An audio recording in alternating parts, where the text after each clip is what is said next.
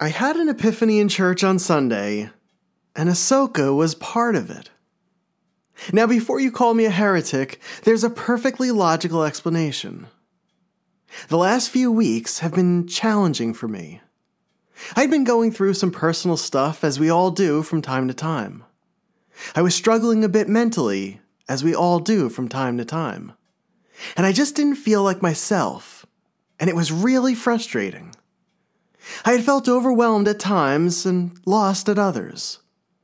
I tried to get a handle on some of the larger and smaller aspects of life, many of which are beyond our control, and was exasperated by some of the outcomes.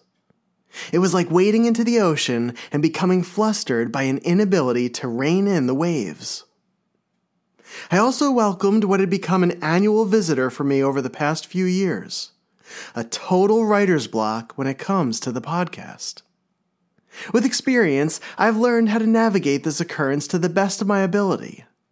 It's not so much a writer's block, but more like the entire creative facility shuts down and goes on vacation for a bit. And when this happens, it's my job to corral the sheep and to bring them back to the pen. This time, though, it didn't work.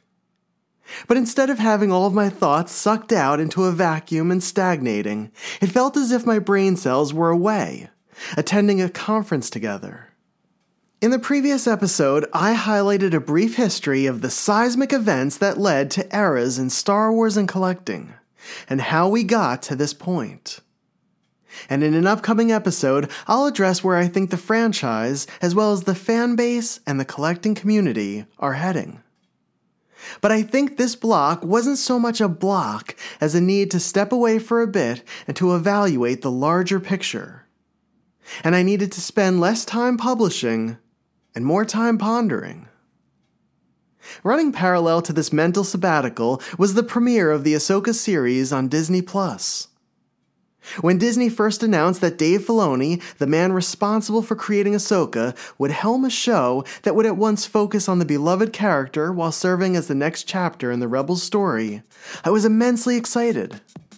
I discovered Clone Wars in 2016, gobbling season after season of it when it was still running on Netflix. The character of AHSOKA caught me quickly in a way that Luke Skywalker did decades earlier. I love the Clone Wars series, and love the arc that George Lucas, Dave Filoni, and the rest of the creative team devised for the young Padawan. It was a brilliant stroke, and it presented fans with a new perspective of the prequels, through the eyes of an entirely new character. AHSOKA was a heroine with heart, strong and courageous, and yet with so much to learn from her master Anakin Skywalker and the rest of the Jedi, as well as from her brother-in-arms, the Republic's clone troopers. The Lucasfilm group presented us with a character that was fully realized and had tremendous depth, and we had the fortune of traveling through the Clone Wars with her. The show spoke to me and brought back the excitement I'd experienced as a child with the original trilogy. I began to collect AHSOKA and Clone Wars prototypes and production pieces as a way to explore a different and unfamiliar aspect of Star Wars memorabilia, and I enjoyed it thoroughly. The prototypes served as tangible souvenirs, really unique souvenirs, of my intangible experiences with the show and its characters. It was at a time when only a handful of collectors cared about Clone Wars pre-production pieces. And even fewer cared about AHSOKA hard copies, first shots, and whatever else had surfaced since the animated show's premiere. In my personal collecting journey, this was one of the most enjoyable and exciting eras. And after finishing the Clone Wars, I continued AHSOKA's story in the 4-season animated series Star Wars Rebels.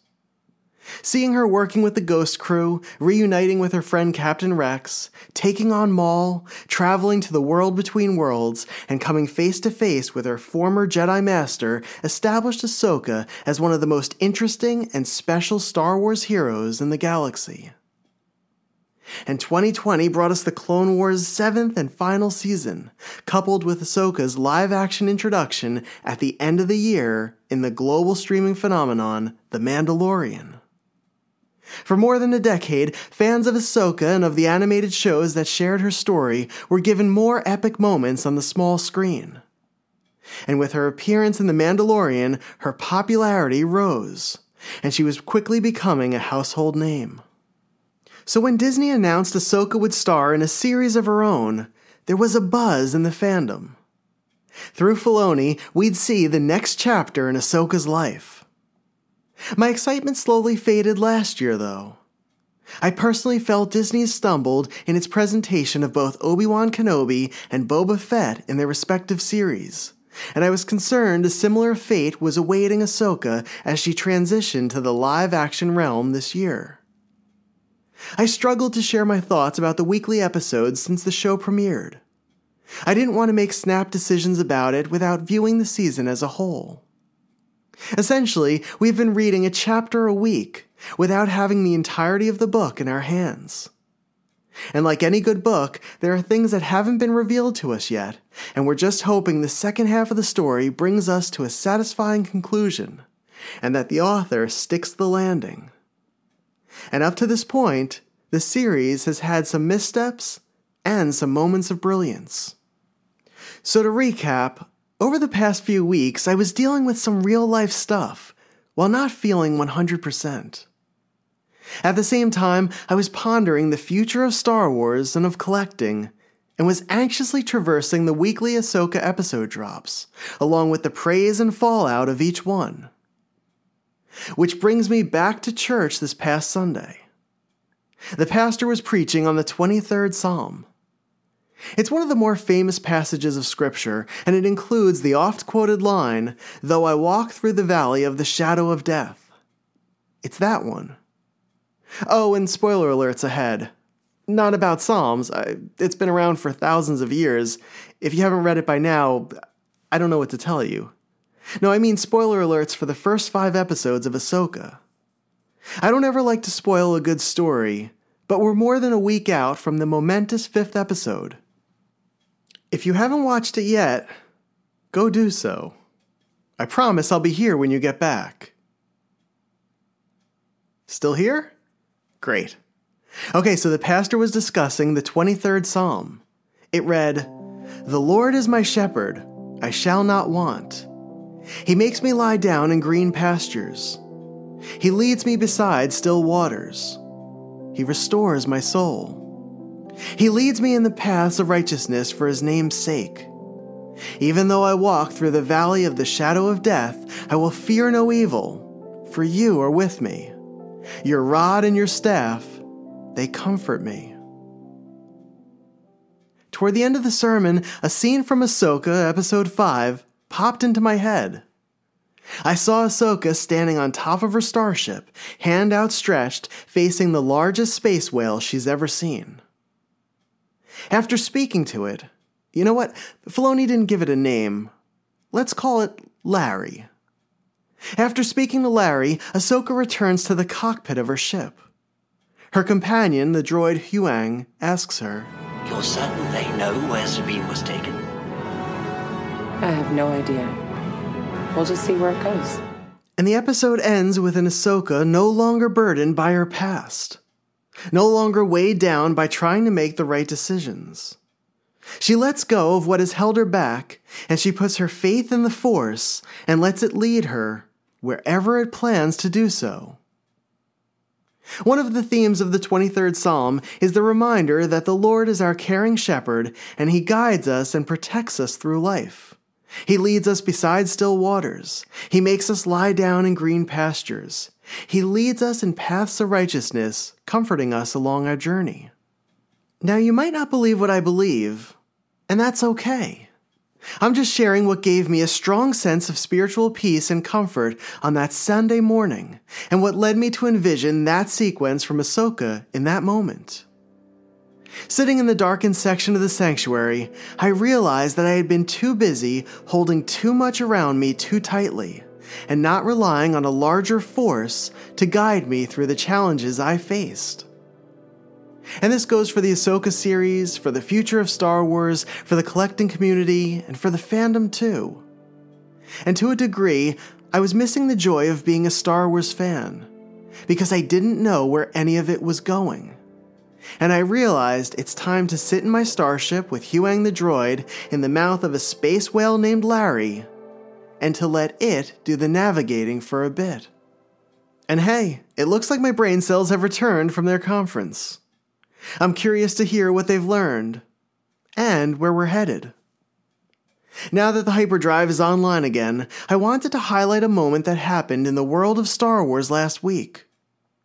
Lucasfilm brought the franchise back to a handful of theaters for one night only, for a group viewing of the 5th episode of AHSOKA. Our friend and fellow AHSOKAholic Chris Letty attended one of these viewings, and I was so curious to hear about his experience and what it was like to see Ahsoka and Anakin again on the silver screen. This is a look at Star Wars' brief return to theaters halfway through the AHSOKA series. This is a conversation with Chris Letty about an evening at the movies with hundreds of our fellow AHSOKA diehard fans. This is the magic of the world between worlds, the continuing lessons of the Jedi Masters, and the search across the galaxy for two very important characters. This is the Clone Wars! Yeah, no kidding. And this is Star Wars, Prototypes and Production.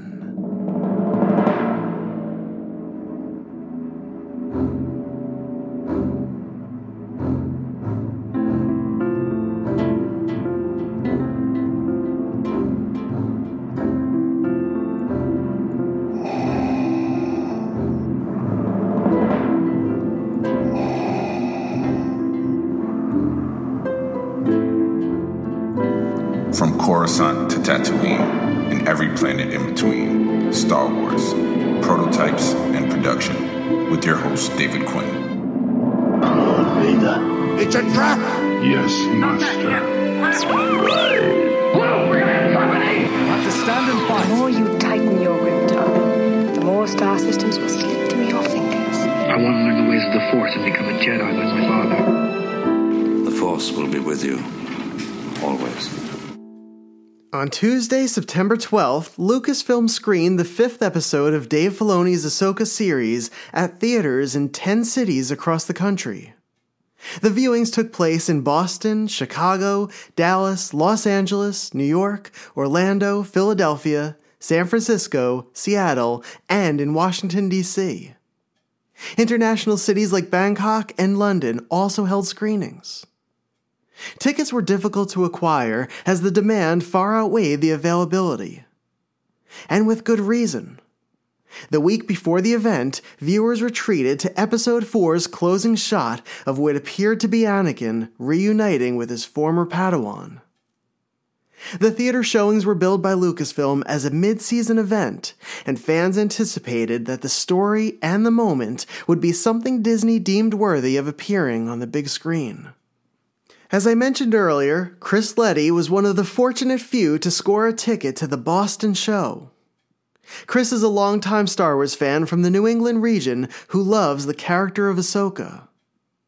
If you've listened to any of the AHSOKAholics Roundtable episodes of the podcast, you'll know Chris as a kind soul who also collects Ahsoka prototypes and pre-production items. He has 2 young daughters and has introduced Star Wars to them through characters like Ahsoka.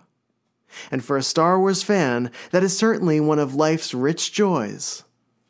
As a fan, Chris also gives back to the collecting community in various ways.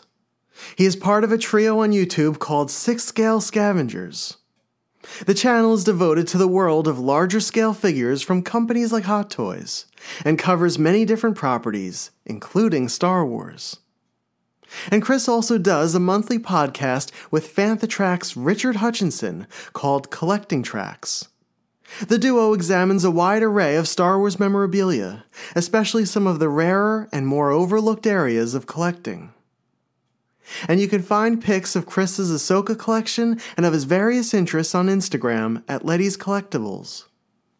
Okay, so I'm excited to hear all about Chris's evening at the movies, and what the experience was like for him as Ahsoka made her first big screen appearance since her introduction in the 2008 Clone Wars film.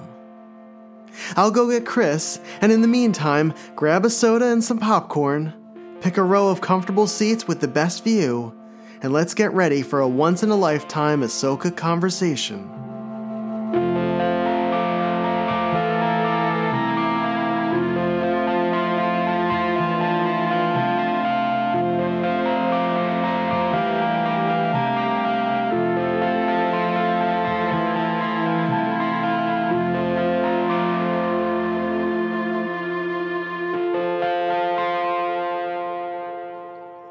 Chris, I'm so excited that we're doing this. I know we have so much to talk about. And before we go into talking about the theater experience that you had last week, I wanted to know, what is one thing that you liked about the Clone Wars series? Because you're a fellow Clone Wars AHSOKA Rebels fan. So what was something about the Clone Wars series that really resonated with you?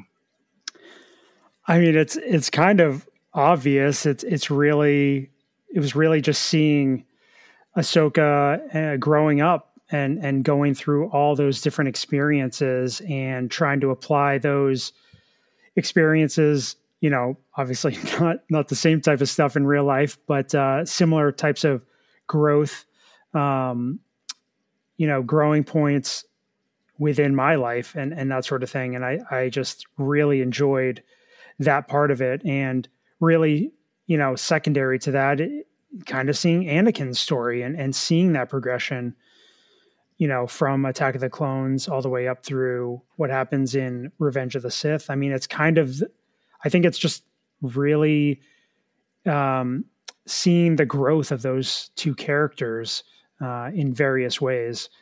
That's, really the biggest thing for me. I felt the same way. And I think, for me growing up, I loved Luke Skywalker, and I felt like as a child, I remember learning lessons through his experiences. And I think you're sort of echoing that with what happened with AHSOKA in the Clone Wars and Anakin too. Yeah, absolutely. Absolutely. And having so much content to go through, we just got, that much more story, for those characters and that many, so many more opportunities to see them in various situations. With, Luke, there was just a limited amount of time we had with him. And, I'm really grateful that we got to see the Clone Wars animated series play out the way it did. Was there a moment from AHSOKA's arc during those 7 seasons that stood out to you? It doesn't have to be like the top moment, but just a particular moment, kind of a smaller one, larger one, whatever. The biggest one for me, it's got to be when she tells the Jedi Council that she's not going to come back. And, making that really, really tough decision, turning away from this life that she's the only life she's ever known, and realizing that she needs to go on her own path. She doesn't need to go through these trials and stuff that they had set in front of her.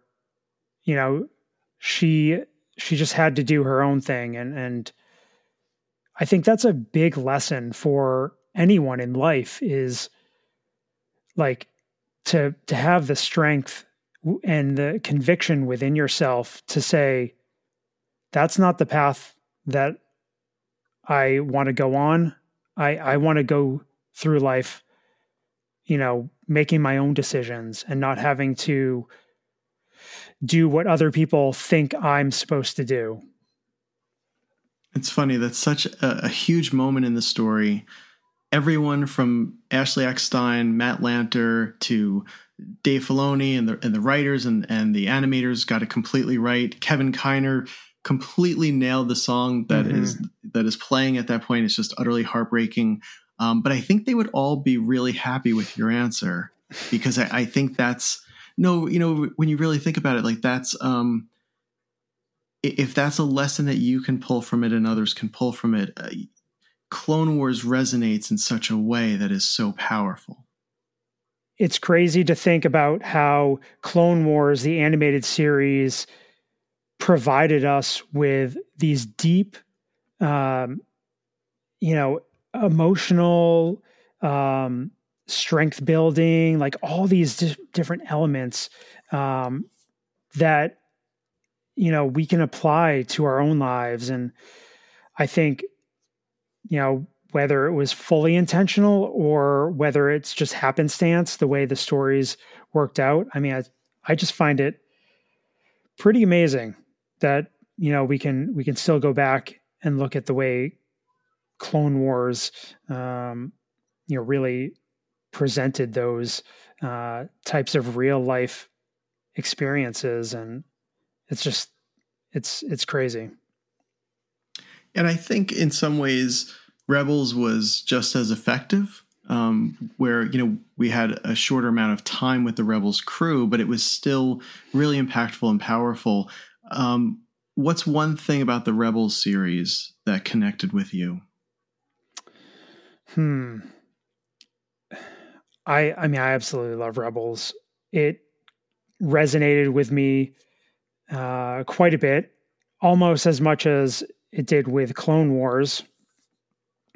I mean, the biggest thing for me is just this idea of the found family and how each, part of this family brought their own strength to the table, and how by them coming together and staying together and having faith in one another, really helped, spark the beginning of the rebellion. And, by them doing the hard things that they had to do, I think it's just, all those ideas about staying together and believing in each other. And I don't know, I just really love that element of Rebels.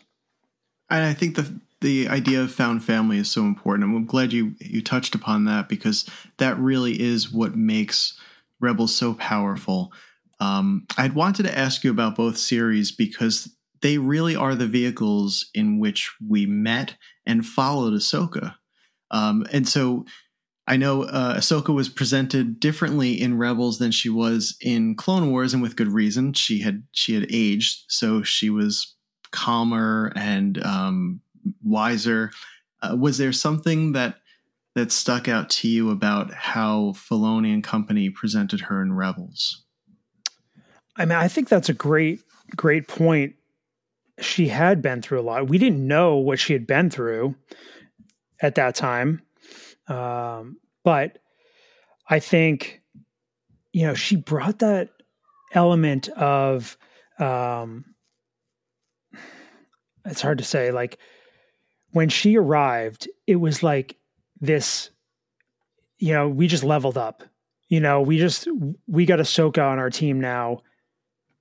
She's been through it. She knows how to handle these situations on a totally different level, especially against like Inquisitors, like people that were, much more powerful.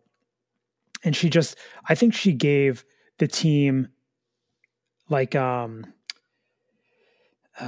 she gave the team confidence and kind of showed them how to level up their, quote unquote game, how to approach these situations and not be afraid, and just really gave them that confidence that everyone in the team needed.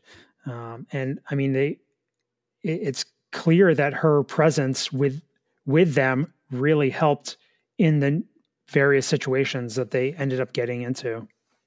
Yeah, she essentially aligns the early rebellion, and is the acting Jedi there in a way. I mean, even though she's technically not a Jedi. Yeah.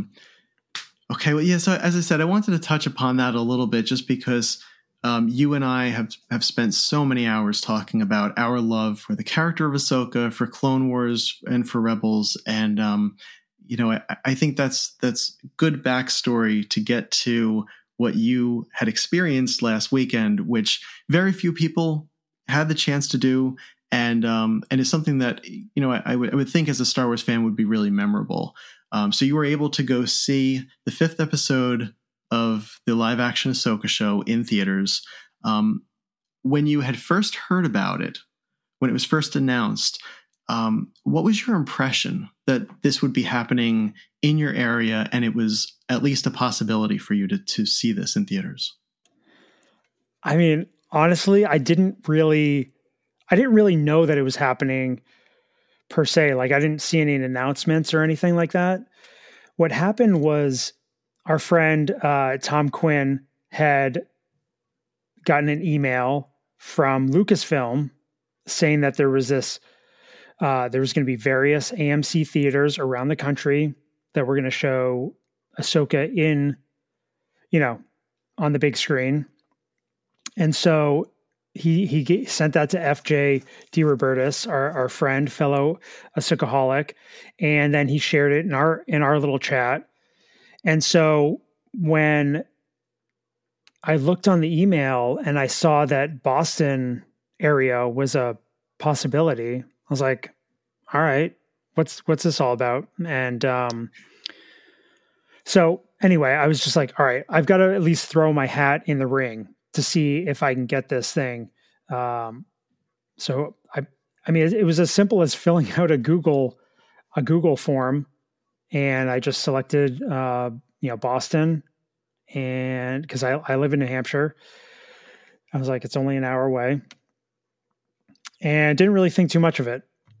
And I don't know how many days later, it might've been a week later. So I get an email and it says, you've been selected as a VIP member, or you get a VIP ticket to the showing, episode 5 of Ahsoka at the AMC Theater in Somerville, Mass, which is just technically, I mean, it's within Boston, but it's just outside the center of the city. And yeah, I mean, that's kind of how I figured out and how I, got the ticket. So they did it as a lottery system. Yes, they did. Had no idea how many people entered. I didn't really fully understand what was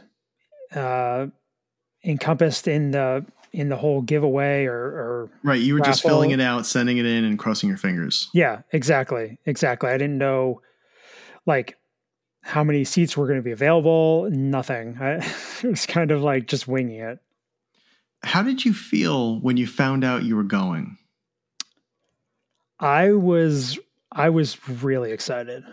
That's good to hear. Okay. Yeah, I was really excited, and I was also worried because my job, I have to drive all over the place, all over New England. And I was doing everything I could to make sure that I was going to be available for the time slot. And wouldn't you know it, I had to drive all the way to Western Mass earlier in the day and feverishly get home in time to get ready to go down to Boston.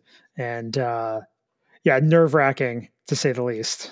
So because they had announced within the description of, I guess once you had gotten your tickets or before you had gotten your tickets, that you had to be there at a certain time. Yes. It was like 15 minutes or a half hour early. And they said that if you weren't there, that your ticket would go to somebody waiting on standby. Yes. Yeah. And so, and they said, try to be there, really try to be there 45 minutes, at least 45 minutes before the showing. So that meant, I had to drive all the way across Massachusetts, back to my house in New Hampshire.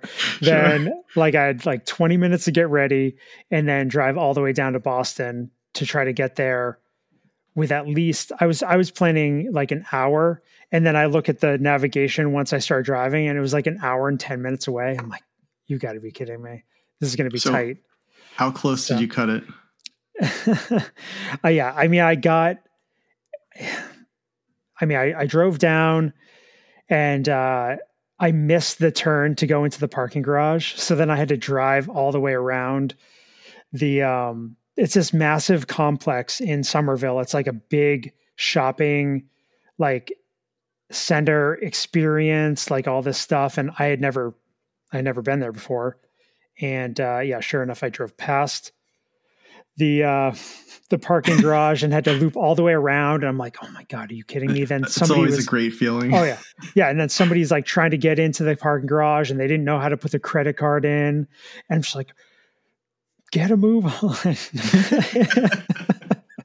And, but anyway, and when I pulled into the parking garage, I actually saw people like dressed up, and there was a woman, carrying like a life-size loth cat. And I was like, huh. I'm like, all right, so people are actually doing something about this. Then I see like other people with like AHSOKA shirts and stuff walking to the stairs to get down to the ground level and then walk over to the theater. And so, yeah, I mean, it was just a weird experience, finding out that I had gotten this opportunity. Of course, as soon as I got the email, I ran up to my wife's office and was like, you wouldn't believe what I just won. And she's like, that's nice, honey.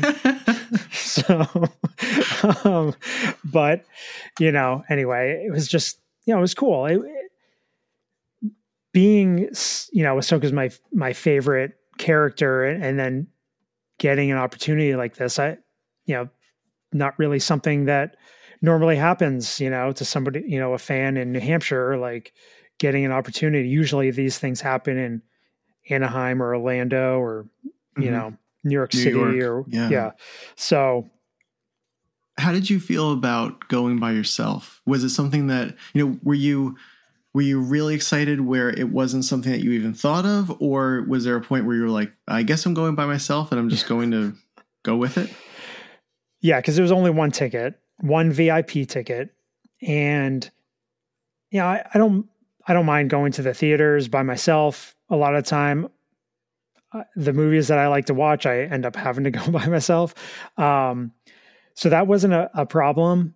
But, if I had known the situation overall, like it would have been cool to like try to coordinate with somebody, for them to go to.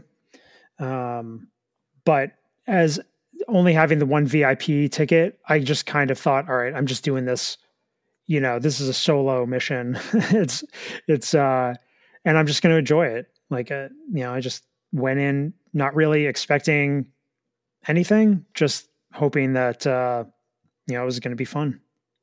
And you were in good company as well, too. I mean, as you said, there were people that were wearing AHSOKA shirts and there were people that were dressed up carrying loth cats.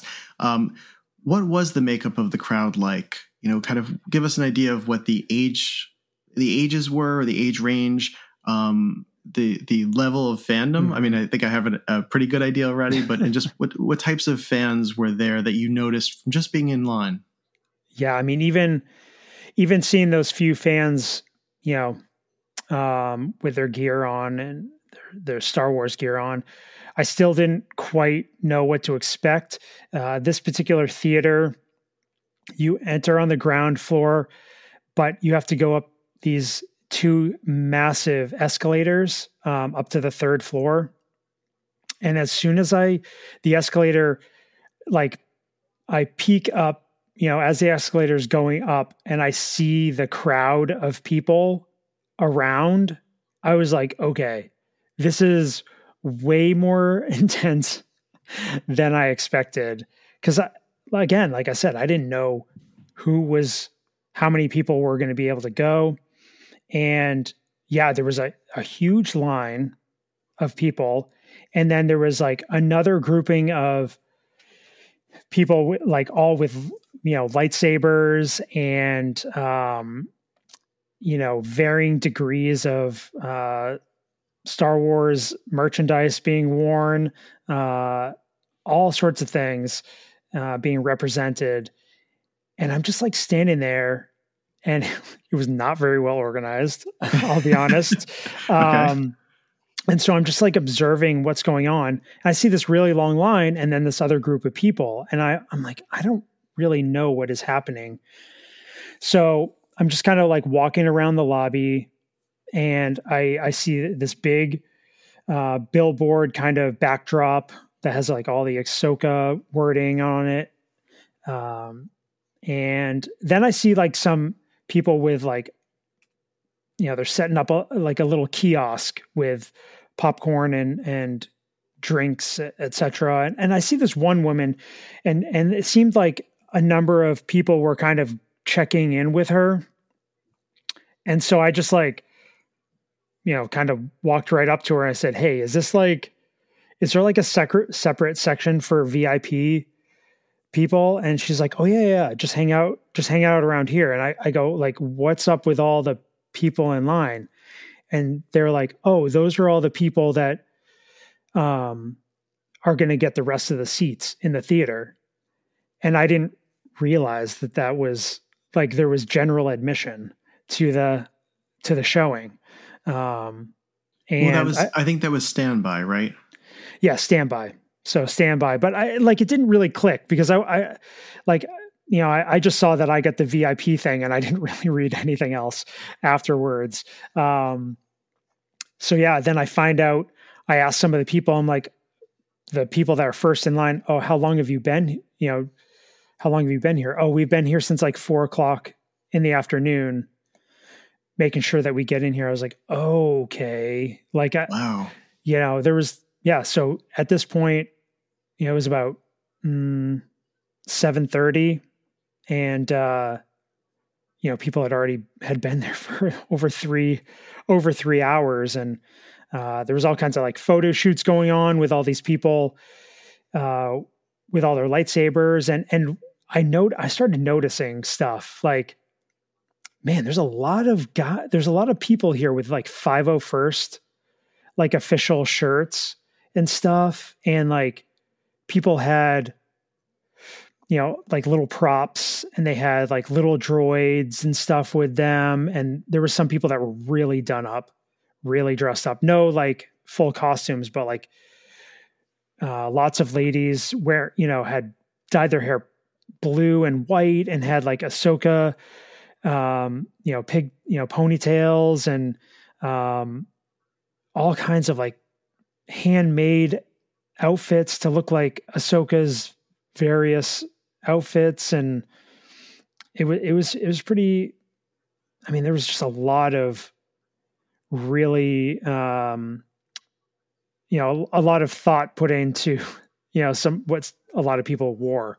And, before I left, I joked with my wife. I'm like, should I bring my lightsabers and my 332nd Clone Trooper helmet? And she's like, "I love you, honey, but I don't think you need to."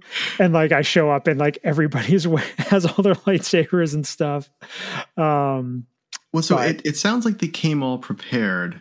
Yeah. As far as what they wore and what they brought. Yeah. Do you feel like that energy that was there within the crowd, did that match that type of fandom, or was it a more reserved group? No, it was you could tell the fandom ran deep with, all the people that were there. There was tons of chatter going on in the line. So there was a buzz. There was definitely a buzz, because there was no other. There might have been some other people coming up to go to some other showings, but it being a Tuesday night, like it was pretty quiet otherwise in the movie theater. So that, I think that helped, make that atmosphere. You could feel it. I'm glad you got to experience that, because that's something that we've encountered during the original trilogy, the prequel films, the sequel films, where each thing becomes an actual event. And I know you and I have experienced that even together when we went to see the Clone Wars panel at Star Wars Celebration. And so to have that come pretty close to your hometown, And then to be able to be around fans, especially of Ahsoka, where the episode had been primed already. I think a lot of people expected there to be some really big moments within it. But did it feel like you were back at Celebration watching a panel again? I mean, it kind of did. It, just like a little bit different context, but it had that feel. I mean, you're around a lot of people. I don't know how many actually were there, but it was just like everybody was excited. Everybody was talking about Star Wars. Everybody was, oh, what sabers are those? Oh, how did you make that? I love your outfit. That's a great t-shirt, like all that stuff. It was, and these are all strangers. Like I literally knew nobody. And I'm just like standing there, and just like taking it all in. And, I think there were a lot of people that had groups of friends with them. So that's like after the fact, I was like, oh man, if there was somebody local to me that, was willing to, have come a little bit early and possibly waited in line, I totally would have been down for that. But again, like I said, I just didn't know what to expect. So, I mean, yeah, I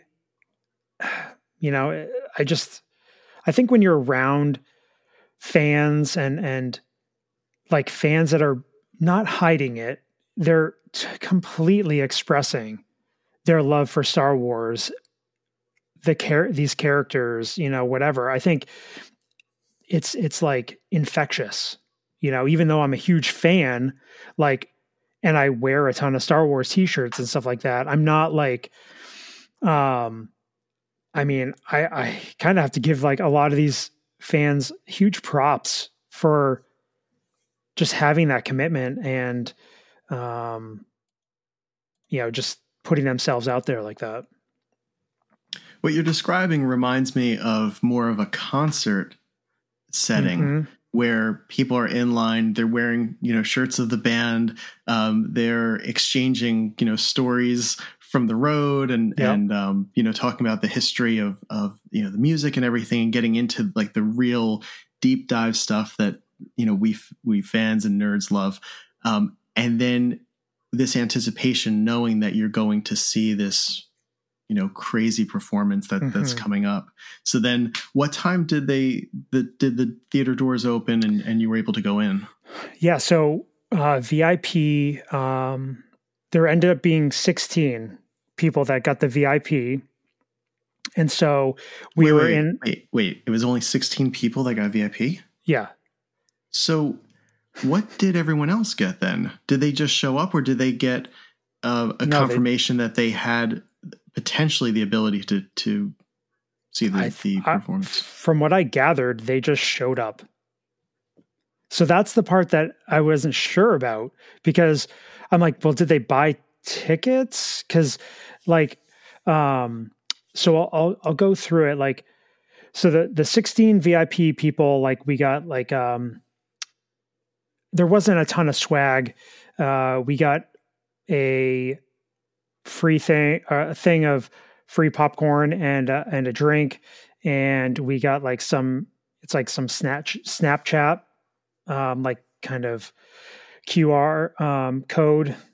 And I don't even know what ended up happening with that, because nobody around me used Snapchat. Right, it's probably a filter or something. Yeah, sure. I think so. So, yeah, and then we got to get our popcorn, get our drinks, and then we walk into the theater, massive, one of the big theaters, the Dolby Atmos, like crazy surround sound theaters, and the 16 VIP winners got the first row, like on the second level.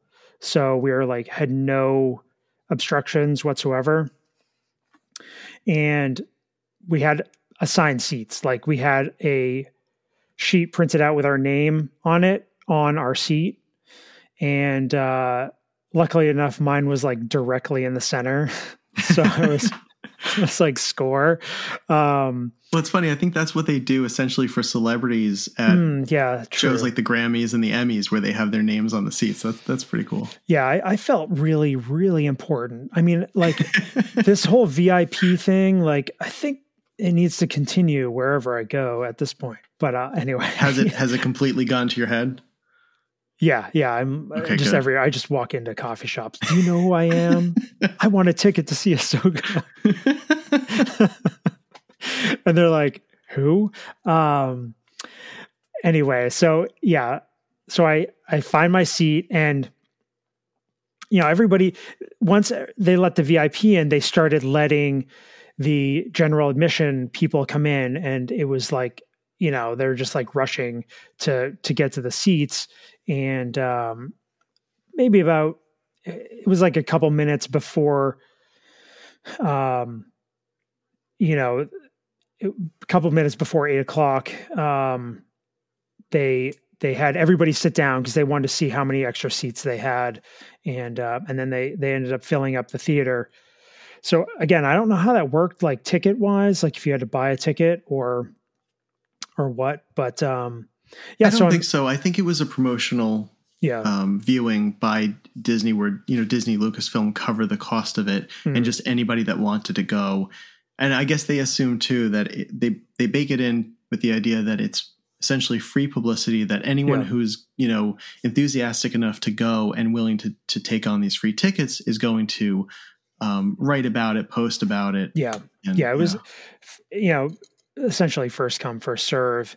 And so when I sat down, there was, I started chatting with some of the other members, the VIP winners, and come to find out, every single other VIP winner was either a 501st or a droid builder. And so then I know what a droid builder is, and I think most people do. What is a 501st? 501st is an organization that's essentially sanctioned by Lucasfilm to be able to do.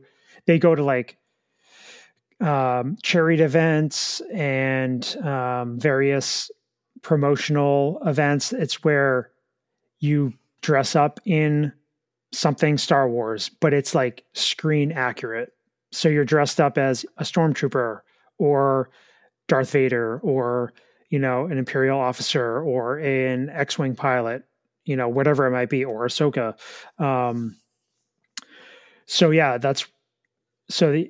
And I started thinking, I'm like, am I supposed to be here? Like, it's everybody and you.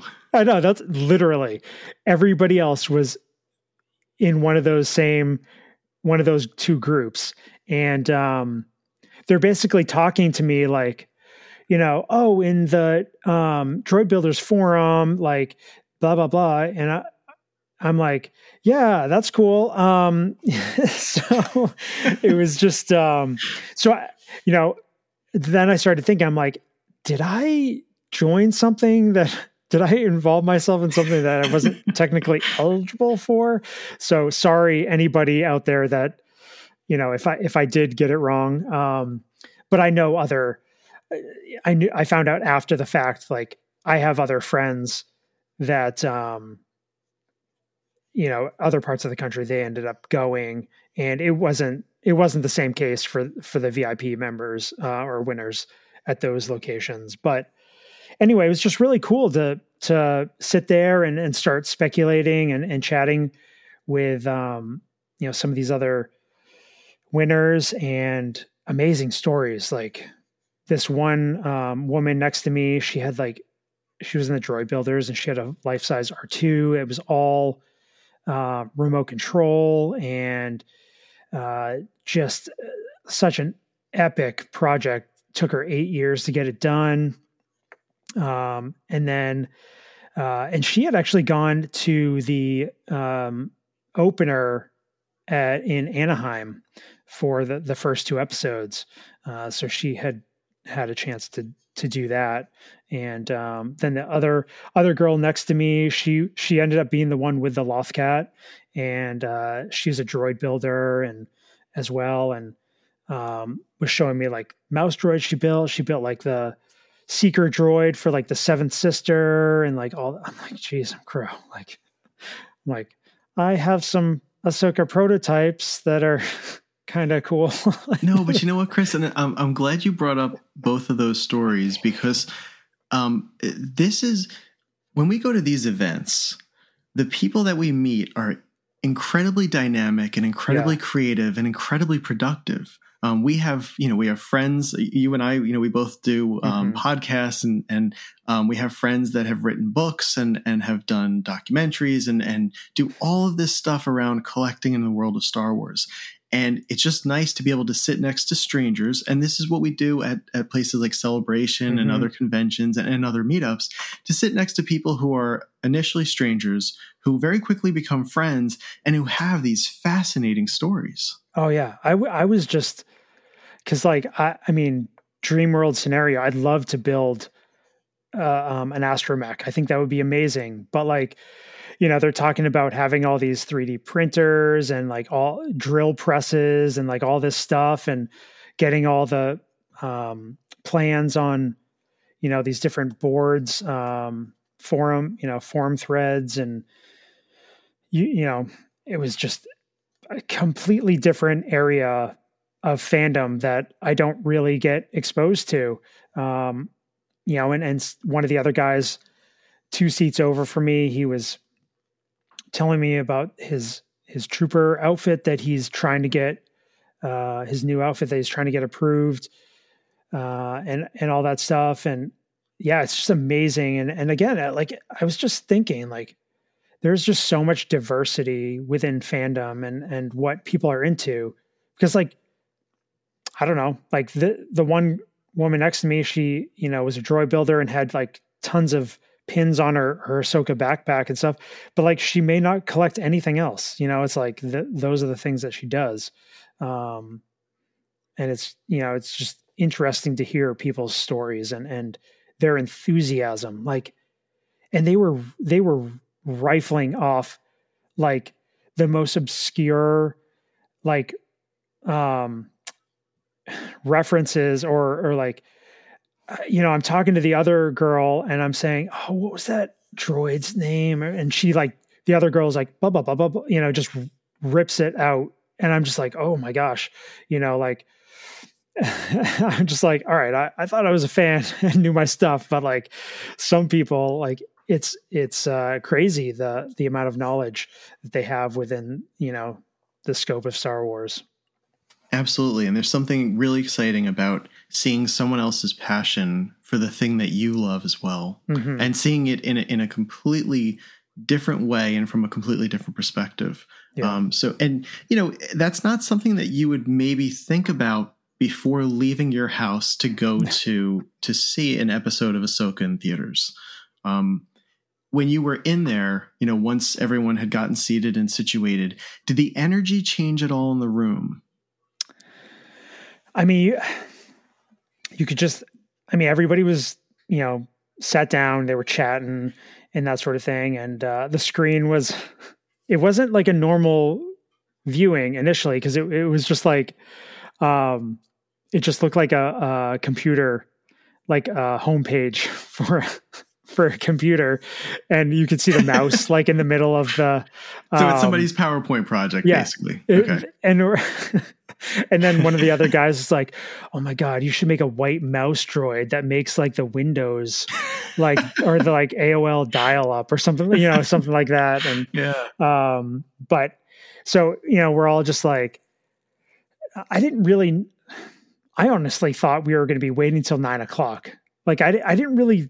I was like, just because that's when the episode started. And then I look at my phone. I'm like, are we going to get to see this early? Like I just wasn't putting 2 and 2 together, just because the whole, my mind wasn't working. Well, it really wasn't made clear. I don't think it was made clear of when everything was actually beginning. No, and it wasn't. And so then pretty much like, So then 5 minutes before, it was like 7:55. They, so bringing it back a little bit, before they ended up filling up the theater and stuff like that, they set up a table like in the lower, aisleway.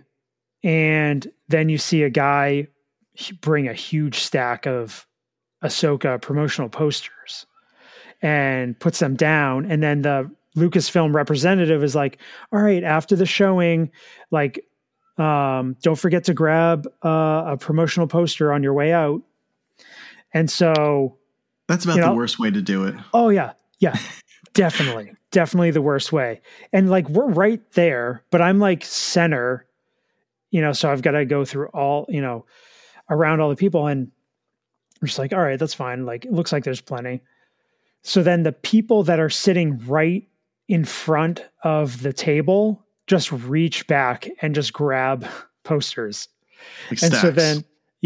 So then the people around them reach back and grab them. And then people start getting out of their seats, and then they start, forming, just going up to the table, and people are like literally grabbing like stacks of these posters. And I'm like, are you freaking kidding me? Okay, so, I've seen it at Celebration. The best way that they do it is they don't announce the poster until the end, and they have people standing by the door handing out one at a time, and that way they make sure that everybody who's crossing through the exit gets one, and that there isn't that crazy. I mean, you take everyone, you ask everyone to sit down, getting ready for the show to begin, and then you make this announcement, and people are collectors. Star Wars fans are crazy collectors by nature, so everyone's going to go fiend for them. Yeah. So then all of a sudden, before like the VIPs can react, like all the upper seats are all like, everybody's left their seats. They're all filling up the stair aisles. And then all the lower section is just like everybody's piling onto the table. And you can see people grabbing, I don't know how many, but it looked like, some people were grabbing at least 5 posters. I wouldn't doubt it. And, we're saying they should have handed out at least one to each one of the VIP members first, but whatever, they didn't. So then like I can see the pile. It's like, there's almost nothing left. And so finally I finally get up there and I get one. There's 3 posters left when I grabbed mine. That was the key piece of swag that we got was the poster. So yeah. Okay. So you're seated. You find your seat. It has your name on it because you are now an official celebrity, and you wish to be treated as such. And then you're sitting there, and then 5 minutes before it starts, they say, "We have stacks of posters. We know you're all highly disciplined and able to control yourselves until the end of the viewing." And then everyone, of course, makes a mad rush for it. Everyone gets back to their seats. Now, did someone come up and make an announcement, like a representative from Lucasfilm or Disney? Did they show any trailers or anything? Nope. How did you go from sitting there to the show starting? I mean, it was just like the home screen on your computer up on the cute big screen, and then right at 8:00, the screen changed, and it was just like a still image of. It kind of looked like the elements from the poster that we got, but stretched out in like widescreen. So we were like, all right, here we go. And I mean, that probably was up there for like a minute or so, and everybody quieted down, and then the lights went off, and then we got previously on, and it was just like an episode. What was the first point in which people started to lose their minds or react audibly? It was so quiet after we got the previously on, and then the Lucas or the Star Wars intro with the all the helmets and all that stuff. Then it goes to the widescreen visual of the landscape of Satos, you could hear a pin drop. I mean, it was utter silence from the crowd. And I don't know if it, like, during the previous one, like, I didn't really like the sound and the music and stuff. Like, it wasn't enough to like really like hit me. Once, it started going through the scenes, those initial scenes of going through the landscape and it was, I mean, honestly, it wasn't until, you have the little intro with Hera and Jason and Chopper, and then they find Hu Yang, looking out over the water, holding Sabine's helmet. Everybody was just quiet, taking it all in. And then once that scene ends, and then the AHSOKA title pops up, and then it says, episode 5, Shadow Warrior. And then still everybody was quiet. As soon as it jumped to World Between Worlds and AHSOKA and Anakin are facing off, massive applause. I mean, like, everyone in that theater was going crazy. Right, because they're seeing something that they've waited to see for, 10, 15 years. Yes. Yeah. So it was just like, so then everybody like, calmed down. And then as soon as Anakin mentioned, called her Snips, you had a lot of claps and excitement on that. So it was just, and I think after that, we'll get into it, but like that initial like entry into, World Between Worlds, that was like crazy. Like, I got shivers, like, from the reaction, not necessarily from what I was seeing, but like you could feel like the excitement in there. Well, and also because you have a connection and a history with that part of the story. So you're excited to begin with, but then you're also seeing that the people that you are watching this with are experiencing that same excitement as you. Yeah, absolutely. It's hard to describe. Like, it's a different level. It's a different level of experience, honestly. Yeah, and it seems to be something that doesn't happen often enough. And I think that's one of the keys that makes Star Wars so resonant and so powerful, is that when these movies come out, or when we go to a place like Star Wars Celebration, we're encountering all of this as a group. And I think it exponentially ups the excitement for it and the overall thrill and experience of witnessing things with people that care about this stuff as much as we do. It's hard. It's hard to come back to your TV and watch the next episode not in that situation. Honestly, I never even thought of that. Honestly, after seeing it on the big screen and then trying to continue the story, as you said, back to the way it was before that. So, was there anything from the World Between Worlds sequence that stuck out to you, or that affected you in that moment? I mean, initially, that initial jump to, it's there. Definitely. I mean, I was just taking it all in. I was just trying to absorb everything that they were saying to each other. I was sitting like on the edge of my seat, literally, hands on my knees. And I just briefly glance over, and it was like almost every other person was doing the same thing. Like, nobody was like lounging with the seat up, the footrest up. Everybody was just like glued to the screen. And like, again, it's just, I'm like, everybody is absorbing this and taking it all in on all sorts of different levels and trying to process what they're hearing, and then just that idea of, Anakin telling Ahsoka, like, I'm here to finish your training. And you're like, what else does Ahsoka like need to learn? Yeah, I mean, like I watched all the breakdowns of the, previous episodes, and like I knew that he was coming at some point and that sort of thing. So like there was a lot of speculation, but like really, like what does this mean for Ahsoka? Confronting Anakin in the world between worlds. Like, what is this?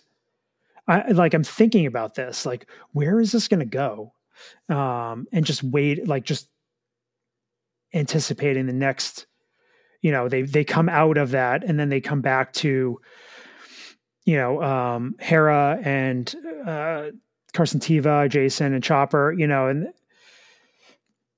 so it brings you out, and I'm just like, oh man, I want to jump back. I want to jump back in there. I want to see that. But like that next scene with Hera and Jason, like that, him being a force, be able to use the force, or being, having it within him, the ability to delve in deeper on it. Like I find that fascinating. Like I can't wait to see, where his story goes. But in this particular scene, how he says, Mom, like I hear something out there. And like, she gives in, and just lets it come in and listens for those lightsabers that are somewhere out there. I'm telling you, when that Force theme like comes in over that scene, again, another eruption, like just everybody just like hooting and clapping and like, just again, like, I mean, I'm going to sound like a broken record, like the goosebumps, the chills, whatever, like happened so many times. And I think for a lot of people, again, because we're a group that have thoroughly digested Rebels, I think when you see Hera and then you see Jason in that situation, it's a callback to what Ezra had. And also it's just the ghost of Kanan is somewhere there, because you're looking at this child who is a product of Kanan and Hera and has this incredible ability and has it in a way that it's more understated. I like the actor, the kid who plays Jason. I like his approach where a lot of times what he says quietly, because he's not even exactly sure what it is. And it just adds this mystical quality to everything. So yeah, I can imagine just people losing their minds when the Force theme basically puts the icing on that cake. Yeah. And then shortly thereafter, Hu Yang tells Carson Teva, like his father was Kanan Jarrus, and like, again, like not as big of an eruption, but like clapping and like, excitement that Kanan was mentioned, in live action. And then Carson Teva just being like, okay, and then everybody was laughing at his response. Yeah, it was a great response. So I just, it was great that those beats like hit with the audience, It's funny. I hadn't thought about it until you said it, until you were explaining this part. But I think when Hu Yang is talking, when he gives a little of the backstory about who Kanan Jarrus was, I think it's one of the most beneficial moments, at least in the episode, because what it's meant to do is to fill in the gaps that people who haven't seen Rebels or aren't familiar with the characters are missing. But at the same time, I think a lot of fans take it as an acknowledgement of the character that we loved and lost. And I think that it's just as powerful for people where it doesn't feel like, oh, okay, it's more exposition to kind of catch people up. It does that for a certain group of the audience, but for the other group who are more familiar with this stuff, it's a true acknowledgement. It's great. Oh yeah. And I liken it to callback to Mandalorian season 2, when Bo-Katan in live action says Ahsoka Tano, and like, I can just imagine if that episode, had been in a theater, like the reaction would have been similar, like just like, oh my gosh, they acknowledged, and then Ahsoka's acknowledgement of Grand Admiral Thrawn, like all this stuff is reinforcing, all this time and effort that a lot of fans have put into like these different series and books and comics and all this stuff, and to get like in acknowledgement or reinforce the idea that yes, these characters do or did exist in live action, and we may or may not get them, but I think just giving fans that type of hope that they might see them. I think that's like part of what drives, fandom, is like just that hope to see the character that they love or connect with. Cause there's just so many characters within Star Wars that people can connect to. It's a reward. It's a reward for the investment and the commitment to the fandom, and to spending the time watching or reading or, devouring this content, and really connecting to these characters. Yeah. I had wanted to ask you a larger question, and I think this is maybe a good point to do so. As we get back to the World Between Worlds, and we have a series of flashbacks that Ahsoka is presented as her younger self, basically when she met Anakin. So she was probably around 14 or so at that point. And we see what appears to be the first battle that she fought with Anakin at Teth. And then it goes to Ryloth. And then it goes to the Siege of Mandalore, where Anakin wasn't there. Between all of that and the stuff that we had gotten between Anakin and Ahsoka earlier, when you were watching this, did you get the feeling, first of all, did you understand what was going on at the time? And did you get the feeling that others around you were? And I asked that because I had a lot of difficulty watching this episode because I was trying to take in all of these pieces.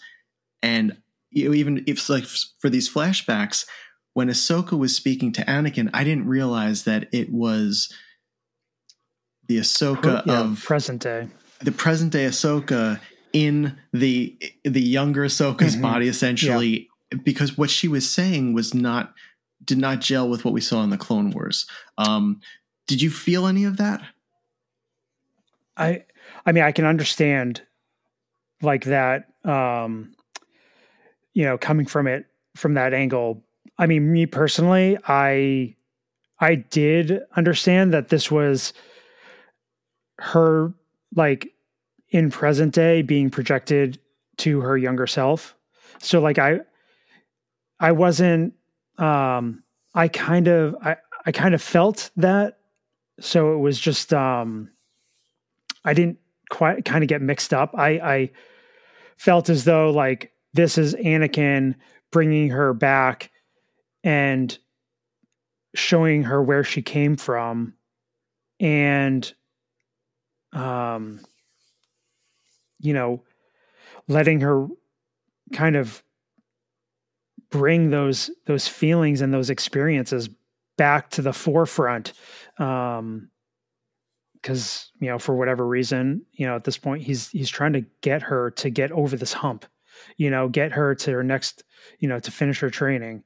So, I mean, I thought it was her, like, in present day, like, just being projected into her younger self. Sure. And I think some of us will catch certain things. Others will miss it on the first go around. But I also, I was just thinking of how much information we're getting at one time that is not your standard flow of the story, right? So you have the World Between Worlds, you have Anakin back. Is Anakin actually Anakin? Is he some evil presence? Is he in Ahsoka's mind? Is Ahsoka dead? I mean, there are so many moments just from that beginning part. And then when we start getting into the flashbacks, I just thought, I didn't know how it would play out in a theater. For me, I'm watching it at home and I'm able to rewind, if something doesn't make sense or if I need to watch it again to really understand it. in a movie theater you can't. So I didn't know if that was a different experience for you. I mean, it was honestly like because I was so focused on this, what was going on screen. I didn't really, every once in a while I looked over and tried to see what people's reactions were, but it seemed like everybody was on board. But I mean, I'll just step it back. Like, as soon as people realized that this was Clone Wars Ahsoka on screen, the crowd went ballistic. Like, I mean, nuts. Like, could not believe what they were seeing. I couldn't either. So it took me a little bit to process. And then when she started talking and the way she was talking to Anakin, I'm like, all right, this is not a clip from Clone Wars recreation. This is, Ahsoka. This is Anakin trying to teach Ahsoka something, not back then, but in present day. So yeah, sorry, just went off on a tangent there, but that is a really good point, and it's nice that you brought that up, because that's something that, again, because I watched it at home, I would have glossed over. But you're right, like that's really probably the first real time that we get to see the animated Clone Wars version of the Clone Wars. I know, taking place on the small screen and the big screen. I love that, and then part of me was like, oh man, I'd like to see more Clone Wars, in live action, after the fact. But, I think it was a lot to take in, all the different elements of the episode. Like you said, jumping from present day to World Between Worlds. Now you're in flashbacks, but they're not really flashbacks. Like, what are they?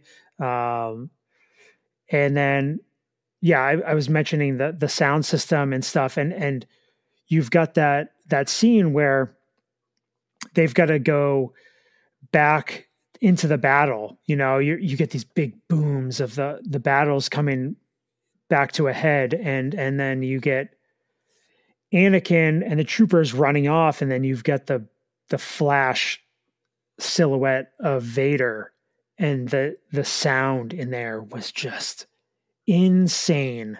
Like, so there's no way to experience that at home. I mean, that's just another level. There's no way.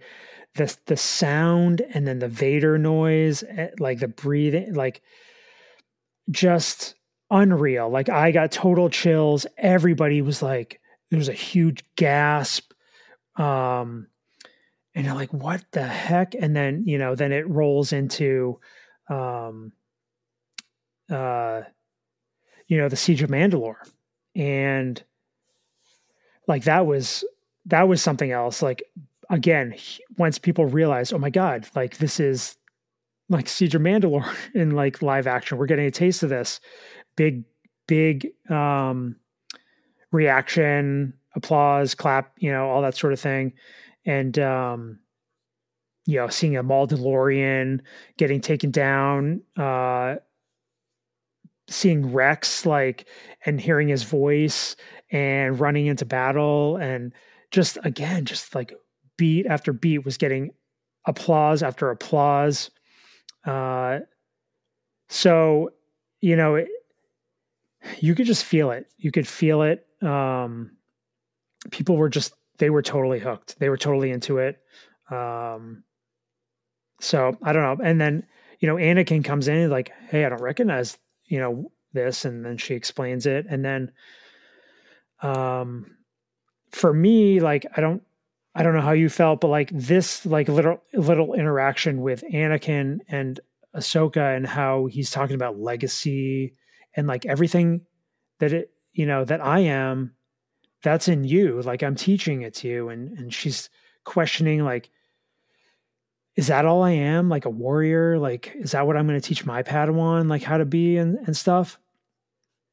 I mean, that starts getting into some deep conversations, in universe. And I mean, that's stuff that I've been thinking about even after seeing the episode and watching it a second time and watching recap videos and stuff and trying to grasp my head around that whole,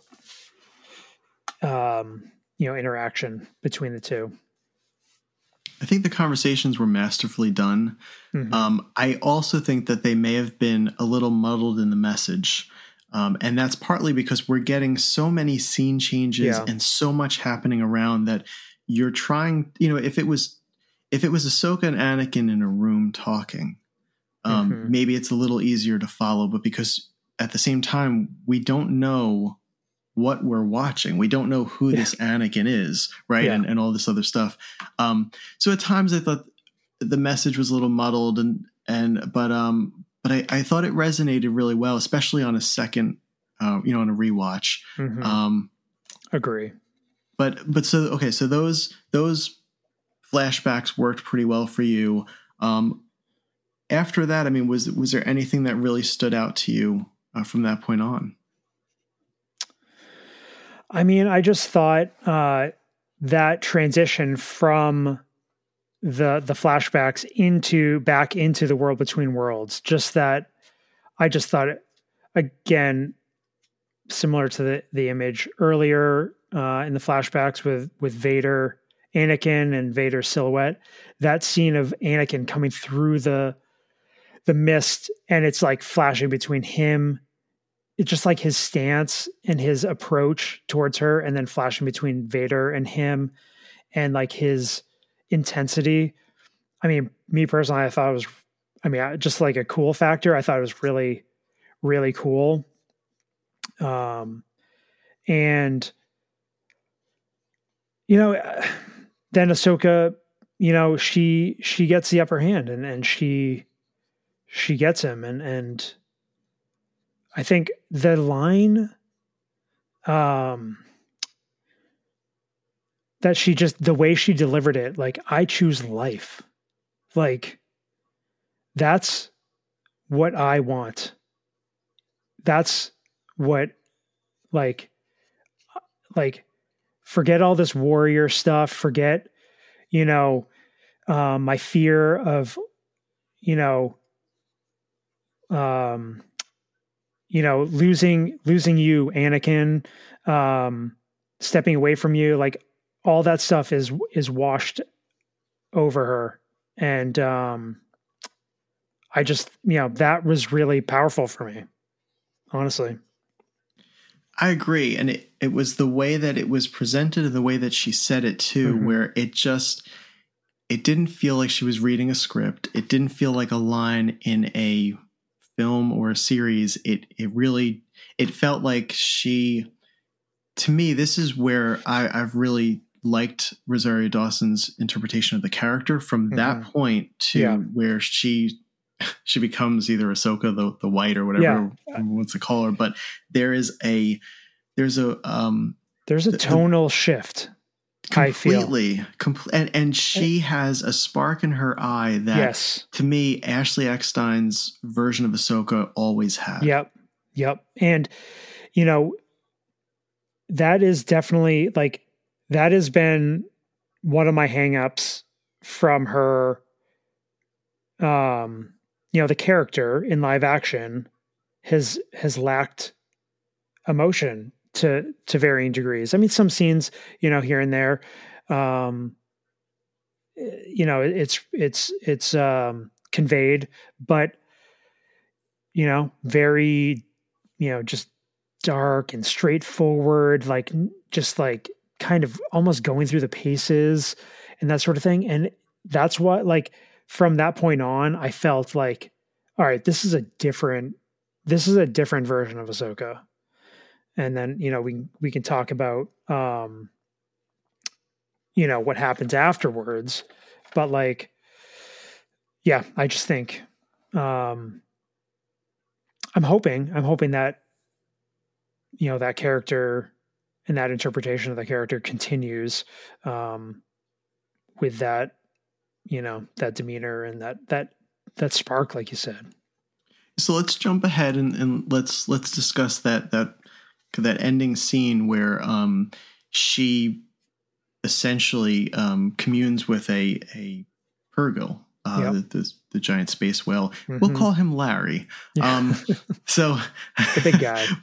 But what was so that, you know, for anyone who hasn't seen it, especially if you haven't seen it in a theater, like AHSOKA decides they've lost Sabine. Sabine has gone on with Morgan Elsbeth in search of Thrawn, and AHSOKA has no way of following or knowing really where Sabine went. So she looks up in the sky at one point and realizes that if she can link up with the Purgle, that she might be able to follow, because these space whales travel through hyperspace lanes. In this really cool moment, she and Huang fly up to the Purgle, and they basically are facing the largest one. And she puts her hand out and communicates to the Purgle through the Force. But I know watching it. Yeah. Sorry.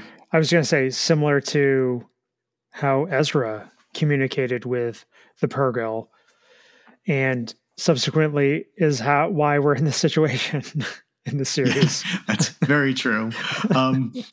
But watching it on a smaller screen than the massive theater one that you watched it on, it felt massive to me in that moment. And it did feel really special and epic. What was that like with the Dolby Atmos sound and just this huge, massive screen?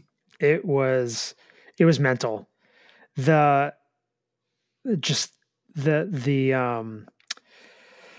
scope of like being up there in the sky, like you felt like you were up there. I thought the visuals were like flawless. Just insane how real everything looked up on the big screen. It just looked stunning. It sounded amazing. Like you were just like rooting for AHSOKA to make this connection. And you knew that she would. I just like everybody was just like completely in awe of, that whole sequence.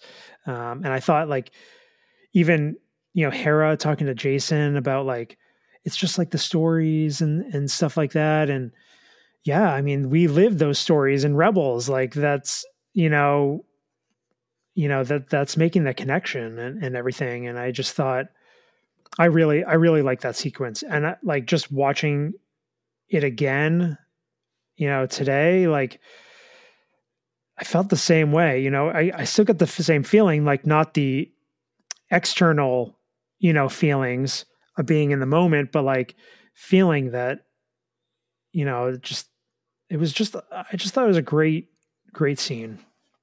Was there any audience reaction in that final sequence? I mean, there was, really, there was, you could hear, some things here and there. The biggest, I think everybody was just trying to absorb everything that was coming in. And then, things were pretty quiet up until the end of the episode, and, the credits rolled, and it was just like, again, everybody was clapping and hooting and excited and everything like that. And a lot of people were just sitting there, just like in shock, like trying to process everything. And, but I mean, yeah, it was something at the end. I was chatting with some of the other people initially, and they're like, I just need a minute to like figure out what I just saw and that sort of thing. Yeah, I mean, it felt like a season's worth of content distilled into a 50-minute episode. So you're not wrong. The way that it sounds with your experience with it and with the rest of the audience's experience with it was that it was a very positive one, and that a lot of it really landed and connected. Were there any moments for you personally that maybe didn't land either in that first viewing or overall? It's stuff I wouldn't say like on initial viewing in the way that I did, there was nothing like that was an issue for me per se. Watching it back, I don't know. There definitely some small things here and there, but it, for me, like things worked in this episode. Do you also feel like maybe you have even a fuller appreciation of the episode, or just a different appreciation than most of us would have because you saw it in a theater with other fans? Because I think then it becomes even more than just an episode, but a moment. 100%. 100%. Because anytime I rewatch it, I'm, reliving those experiences. And I just, this episode was definitely meant to be seen in a big theater. And I really wish that it was more widely available in theater. Kind of makes me think that, like, it would be cool if like every episode was available, in theater, for one night, because I think getting all the reactions and stuff like that. And, this episode happened to have more positives than negatives. So, I mean, it had that going for it. I mean, if we watch like a previous episode that maybe doesn't have as many highs, again, different story, but, I just, it made this episode so much more than seeing it, at home, so much more than, maybe what it is. Maybe I'm exaggerating, or I'm letting those feelings skew my opinion on it, but that's just how I feel. But it's a different experience for you. So even if it was skewing, it's not wrong, or it's not, because you had this moment that was bigger than even just what was on screen. I mean, you had the incredible size of the screen, the quality of the sound, but then again, watching it in a different location, that is made specifically for optimum viewing. Mm-hmm. And then you're also watching it with a crowd that is reacting in real time, that is amping up. So that's part of it. Again, that's why I'd wanted to really talk to you about this too, because this is a much different experience than most, or really any of us, have had a chance to witness, especially with something like the AHSOKA series. If they were to do this again, or to do this with a different Star Wars related series, would this be something that would interest you, where you'd go back and watch it live in person with fans again? Yeah, I think I would definitely be open to that opportunity. It's just, again, it's gotta be worth it for you. You gotta be willing, because if you don't have a guaranteed ticket, you gotta be willing to put in the time and effort. And I think, to anybody out there listening, if another opportunity like this comes up and you're like, oh man, I really want to get involved or experience it like that. I mean, I would say if you can make it happen, try to make it happen. So yeah, I think it would be pretty cool if, more of these streaming shows had, episodes, maybe not every episode. That might be asking too much, but just a theatrical presence. Yeah. Yeah. Either for the opener or for the finale, or if Lucasfilm deems a particular episode, maybe a little bit, might have some more gravitas to it. Like this one did. I think they should entertain that. After this event happened, throughout the week, I was thinking more about it, and one of the things I thought of was, I wish they had done this for the season finale of the second season of Mandalorian, where the entire season not only wraps up, but we see Luke Skywalker, the Return of the Jedi era, Luke Skywalker again. I can't imagine watching that in a theater with a whole group of people who are already excited by a show and would lose their minds at the return of Luke. Yeah, I'm telling you, that would have been absolutely bananas. Like, just people would have been losing their minds, like fainting into the aisles, like